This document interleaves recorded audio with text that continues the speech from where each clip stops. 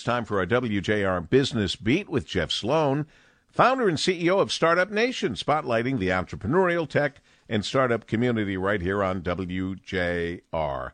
Good morning, Jeff. Good morning, Paul. You know what matters most to your employees and to prospective employees? Well, according to a recent survey of 1,000 U.S. adults who are either employed or looking for employment, next to salary, it's health care. Of course, the benefit of a company healthcare plan has always been an important factor in an employee choosing where to work, but now more than ever, on the heels of the COVID-19 pandemic, it's a benefit in the spotlight.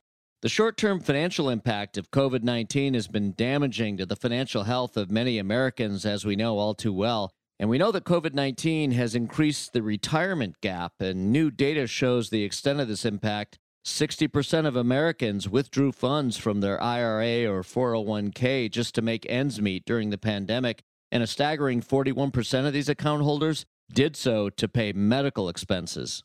Key findings from this survey conducted by Lively, known as the 2021 Wellness and Wealth Report, show that rising medical costs are forcing Americans to evaluate their financial futures and where they choose to work.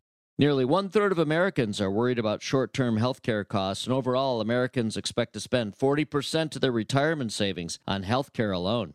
In addition to attracting employees, health care coverage is a strong factor in employee retention, with 21% ranking it as the number one benefit for staying at a job. And one of the often overlooked but critical reasons to offer health care to your team if you're a small business owner, the financial stress associated with ensuring the care of one's family has a direct and real impact on employee productivity. So if you want the most out of your employees, think healthcare.